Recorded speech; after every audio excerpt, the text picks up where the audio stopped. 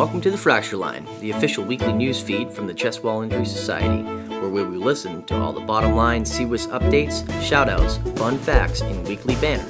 I'm your host, Dr. Mark Crisco, and I'm joined always by Dr. Tom White, Dr. Adam Kay, and Sarah Ann Woodbeck. Welcome back to Fracture Line, everybody. Today we have Dr. Benji Christie. We're really honored to have you on, sir. Thank you so much for joining us. As always, we like to have the guest hosts at least introduce themselves, give us a little bit about their practice, where you are, what you're doing, what you're passionate about. Thanks for having me. I'm in Macon, Georgia, and I'm a trauma critical care general surgeon at Atrium Health Navicent, which is, we were the medical center of Central Georgia for a while and recently aligned with Atrium based out of the Charlotte area. We're part of the Mercer University School of Medicine. I'm one of the associate professors here. I'm the program director for our general surgery residency, and I'm also the associate director for our Level 1 ACS Verified Trauma Center. We wanted to first talk about a couple of papers that you just had published. The first of which is entitled, How Many Screws to Use? A Report of Outcomes After Surgical Stabilization of Rib Fractures Where Less Than the Manufacturer Recommended Screw Number Were Applied. Give us a little background on this paper. Yeah, so to me this is kind of an honest moment, and I would imagine a lot of people fail to get 3 screws on either side of a fracture and are probably faced with the decision, do you do anything for this fractured rib, provide something, some degree of stabilization that may help or improve the patient's pain and respiratory mechanics, or do you do nothing because if you can't get 3 screws, the manufacturer says you can't get 3 screws. What's your safer play, or what's your what decision do you make in that scenario? And I generally try to get 2 screws. I've never left one. But, often, specifically posterior, as you kind of encroach upon the paravertebral space, you may not have enough purchase to drop 3. And so we just kind of went back and cataloged everybody that we could find, reviewed images that we had access to, and just counted how many times and where we were short on the recommended 3 screw per side of a fracture count. It wasn't a tremendous amount, but more importantly, we were able to track X-rays and clinical encounters, deep in the recovery period, and we were comforted that we didn't have any unwanted outcomes, any kind of pain, any kind of difficulty healing, or any type of abnormal bony growth. So we were pleased with that. That was honestly a very simple little chart review, and just I think probably something a lot of people have wondered about and been stuck in the OR wondering about, and maybe this adds a little bit of comforting voice to that decision you may have to make when you do have a short purchase and not enough of 3 screws. So. Were any of these cases where there were only 2 screws on a side, were any of those unintentional? I don't know about you guys, but occasionally I'll pull up a post-op film of mine and realize that I either missed a hole or I didn't appreciate that there was one more hole beyond my construct because I couldn't see it, or for whatever reason, there's fewer holes filled than I had intended. Were any of these unintentional? Do you have any way to know that? And secondly, were any of the missed holes the terminal hole? In other words, is there a difference between putting 2 screws in a plate that's only has room for 2 screws because of the confines of the fracture, or if a plate extends beyond your last screw, is that a more stable construct than one where the plate is shorter? Does that question make any sense? It does, and I'm sure some of those were unintentional, like thought you had it, miscounted, looked up, moved on to something else while they're maybe the resident or somebody was kind of doing some drilling and you're trying to expose another piece of bone. So I would say with certainty that there had to have been 1 or 2 that were unintentional. Now I can't say exactly how many. I don't know that, but and some of these might have been my partner's cases as well. But I will know on a personal level. I'm sure that I have looked up and been like, that'll have to do. Now in terms of the terminal hole or the last eye, I will say that I know that a couple of them, there might have been 1 or 2 that was the terminal hole, so to speak, that last well. And I know that happened predominantly in the more posteriorly positioned fractures, and I know personally that it's a plate contouring issue where you've contoured well for flush fit to achieve 2 screws worth of purchase, and that last one, just as it bends off or takes a super sharp kind of angle towards the costovertebral junction, it gets a little tougher been that last eye, at least with the system that I recorded in this paper. But that wasn't all of them. That was just maybe a couple. And that's me just trying to remember. But those are excellent questions. Probably the most valuable conclusion from this paper is that the manufacturer's recommendations, or at least the conditions under which these products were tested and approved, don't necessarily match, the myriad of clinical situations that we're presented with. And I like feeling that the security of knowing that some of these variations in technique are still safe and are effective. We all have to, modify, or I hate to use the word, but cut corners at times to get things accomplished. And it's nice to know, at least in this regard, that we can suffice with 2 screws now and then and get away with it. At least that's my conclusion from the study. If I'm not mistaken, I think, most of the recommendations are based on kind of long bones with more load-bearing capacity, and these bones are completely different. So there probably is a lot of room for, I would say, deviation from the manufacturer's recommendations in that respect. But, yeah, we've done it, and I try not to do it routinely, but I'd rather put a plate there and provide some therapeutic relief than leave it. I just think that we always compare the ribs to all these other bones in the body. I think they're different. I've always had that belief. When it comes to like non-unions, same thing. I don't think we need to treat them the same way that we treat other non-unions. But that I might be in the minority on that opinion. In general, I think as you showed, 2 screws seem to be sufficient. Although, again, we have to follow the AO guidelines right now, but maybe we can get, further studies in maybe some large animal models that actually might show us and prove this is okay as well. And maybe even, save a screw here or there, maybe make things a little bit cheaper. Well, yeah, and each company's different, right? So each of the recommendations is a little different. Which ones are okay to play with? That's another interesting question. Yeah, it is. I kind of just, I predominantly use one, but I'm very open to trying them all. I've used them all. There's 1 or 2 companies that have a little lower profile or more refined kind of feel and look. And I know that in some scenarios where I've only been able to get 2 with a certain system, I know that this other system, I would have gotten 3 screws. I don't know. Does that mean it's more, my fixation is more durable, and my plate, that construct, it's a better fit? I don't know. But I wonder sometimes in the future, are we going to look at a fracture pattern, its morphology, and someone's body type, habitus, and maybe even bone density, and then are we going to choose a system based on that? Will the systems, will they evolve to that point? So let's move on to the other paper. The title is Surgical Stabilization of Rib Fractures Improves Outcomes in the Geriatric Patient Population. Tell us a little bit about this. All right. First of all, this is probably where the first research I started doing with rib plating when I started doing it. And I was fortunate enough to have a mentor that in 2010 picked this up right after the FDA approved implantation for biomaterials for rib plating. He picked it up, and I was part of his first time team, and kind of had a few, there was trepidation that I guess as anybody probably had early in the experience, and I certainly did. And I was a junior faculty member, and he did all these for the most part, and then left, and we had a big gap, and I was left sort of, what is my belief structure here? Because it was still very new and heavily criticized. Back in 2011, 2012. I saw like some advanced stage patients survive injuries that I knew they routinely would not. And then I actually presented some of these just anecdotal findings at a society meeting in Georgia. And one of the patrons to this meeting was an advanced stage surgeon from Brunswick, and he said that based on what we understand about rib fractures, which was Eileen Bulger's paper, and many papers have recapitulated the same mortality, and pneumonia data. He said, just based on what you're showing me, if I fall and break my ribs, I want you to fix them. And I kind of was standing on that stage, and all of a sudden it struck me that maybe, the work in terms of controls and comparison analyses is already done, in my opinion. And so I started paying more careful attention to the respiratory needs and pain, scale scores of 65 and older patients.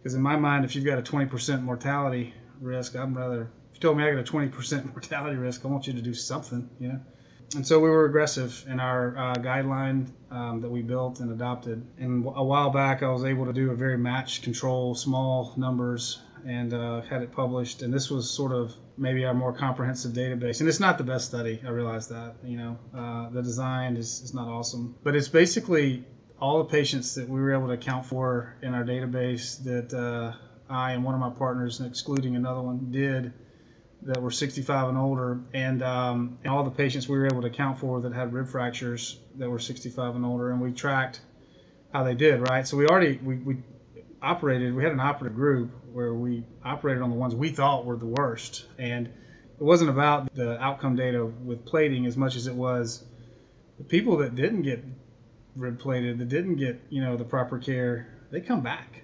They come back as, and this is what's hard about it, they come back as a fall, or they come back as a bronchitis, or they come back with some type of readmission diagnosis that's not going to be trauma, and they have bad outcomes. They have pneumonias, and they have, if nothing else, they have this sort of failure to thrive. It winds up creating several hospital admissions actually after a single fall with chest wall trauma.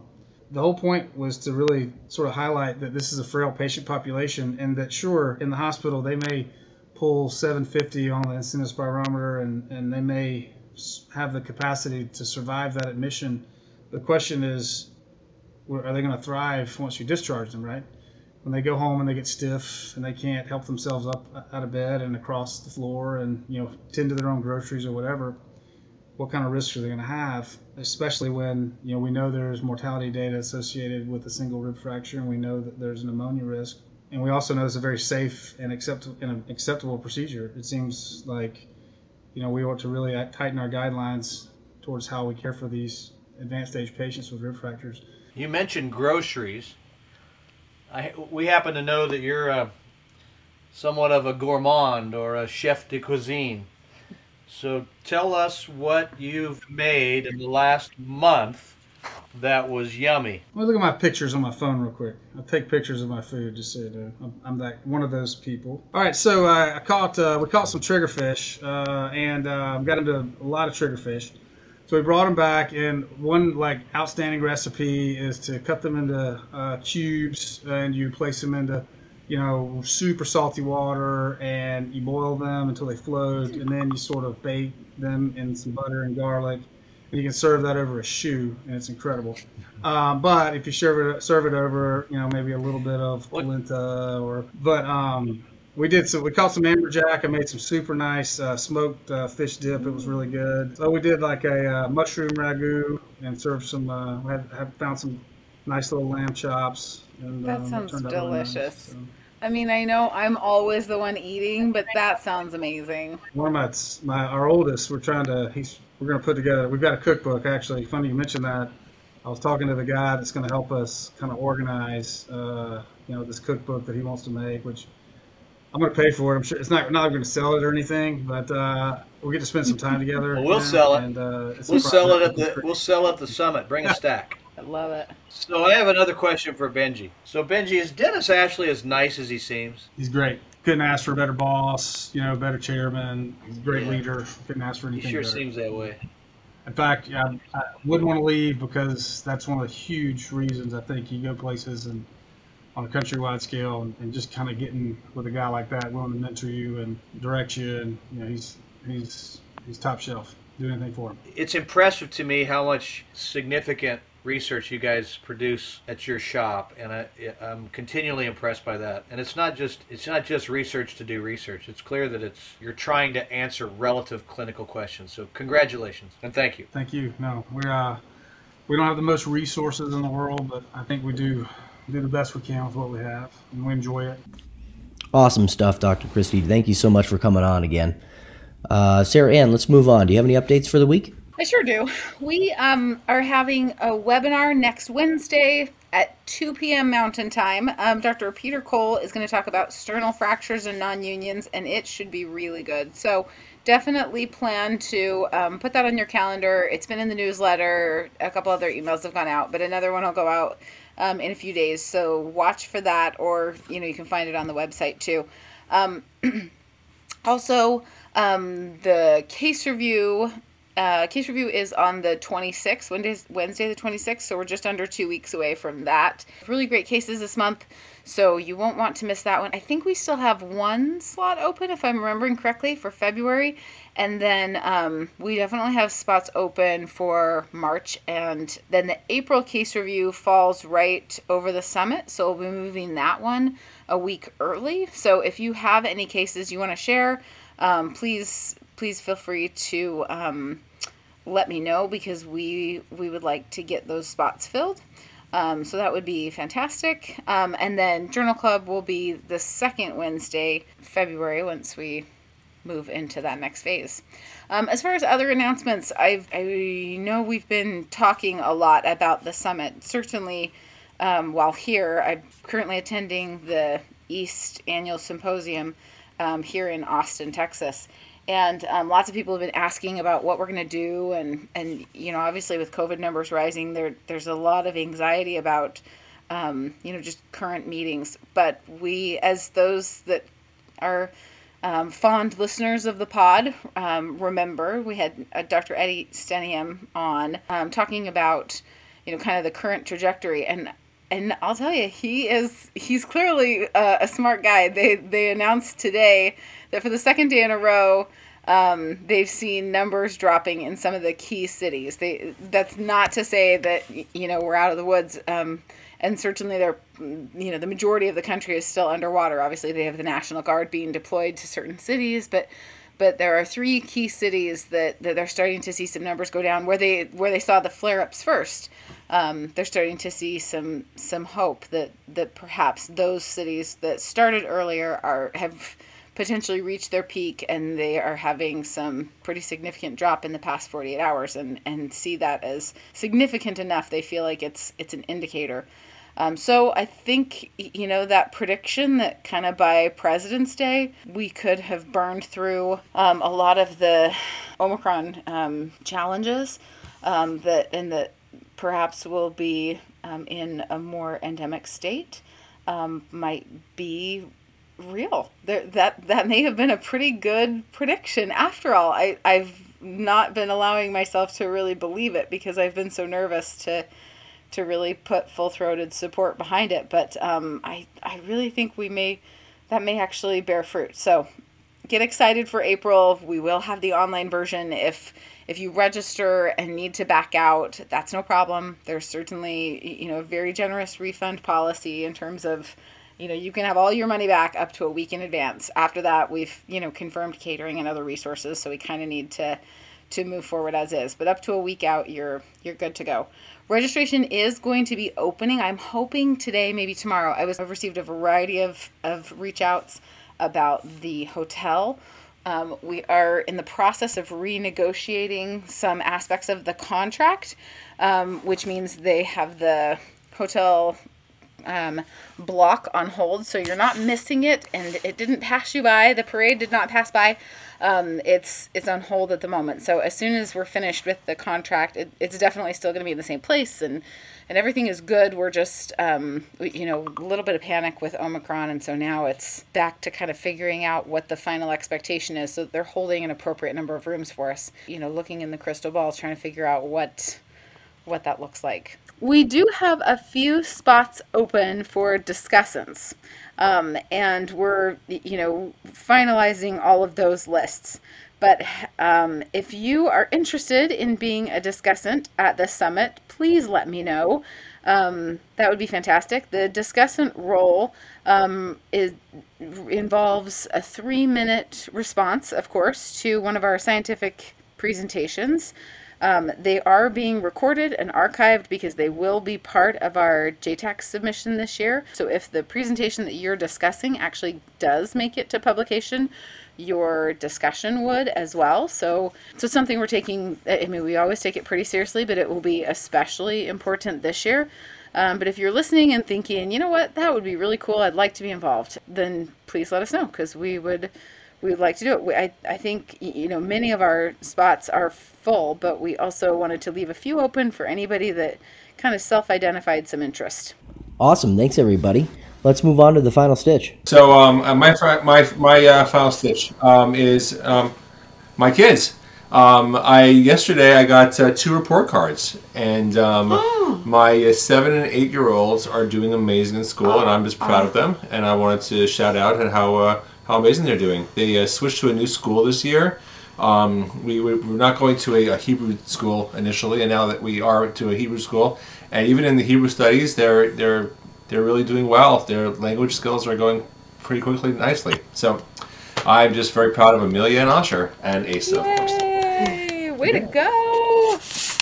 Watching you guys and hearing you guys and kind of all your energy and your attention to your family, I go ahead and tell you, one of my family members is not doing great and probably kind of, doesn't have a whole lot of time left. And I will tell you, they reminded me not too long ago to spend time, to make calls, to give hugs, and enjoy those that are around you right now. Do work that makes you smile, and do things today that'll make your future self thank you. That's lovely. Well, I hope that your family member is at peace. My final stitch is just how proud I am of all of our members here at East. It's just been really gratifying to see so many of our members contributing, to projects for East, and other things. Dr. Choi did one today on machine learning, so it's not all necessarily SSRF kinds of things. Some of them are other things, but and Dr. Valdez was moderating a session, and people have just been contributing in all sorts of ways. But being able to see members of our society contribute to this other society as well, and just be so proud of all these terrific healthcare professionals that do so much for us, but also give in other ways as well. It's very gratifying to work with so many incredible people.